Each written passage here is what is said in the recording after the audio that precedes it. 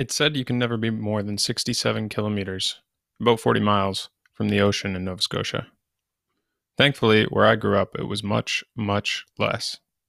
In fact, I grew up right next to the ocean. I could walk down about 40 steps and be on the beach.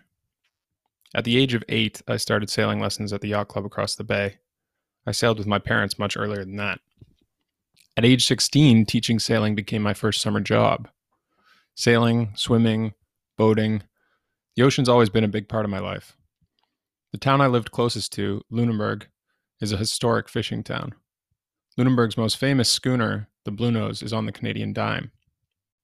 When you grow up near the ocean, it becomes a big part of the places you feel most comfortable. It's like your childhood home, or your city neighborhood, or where you went to school.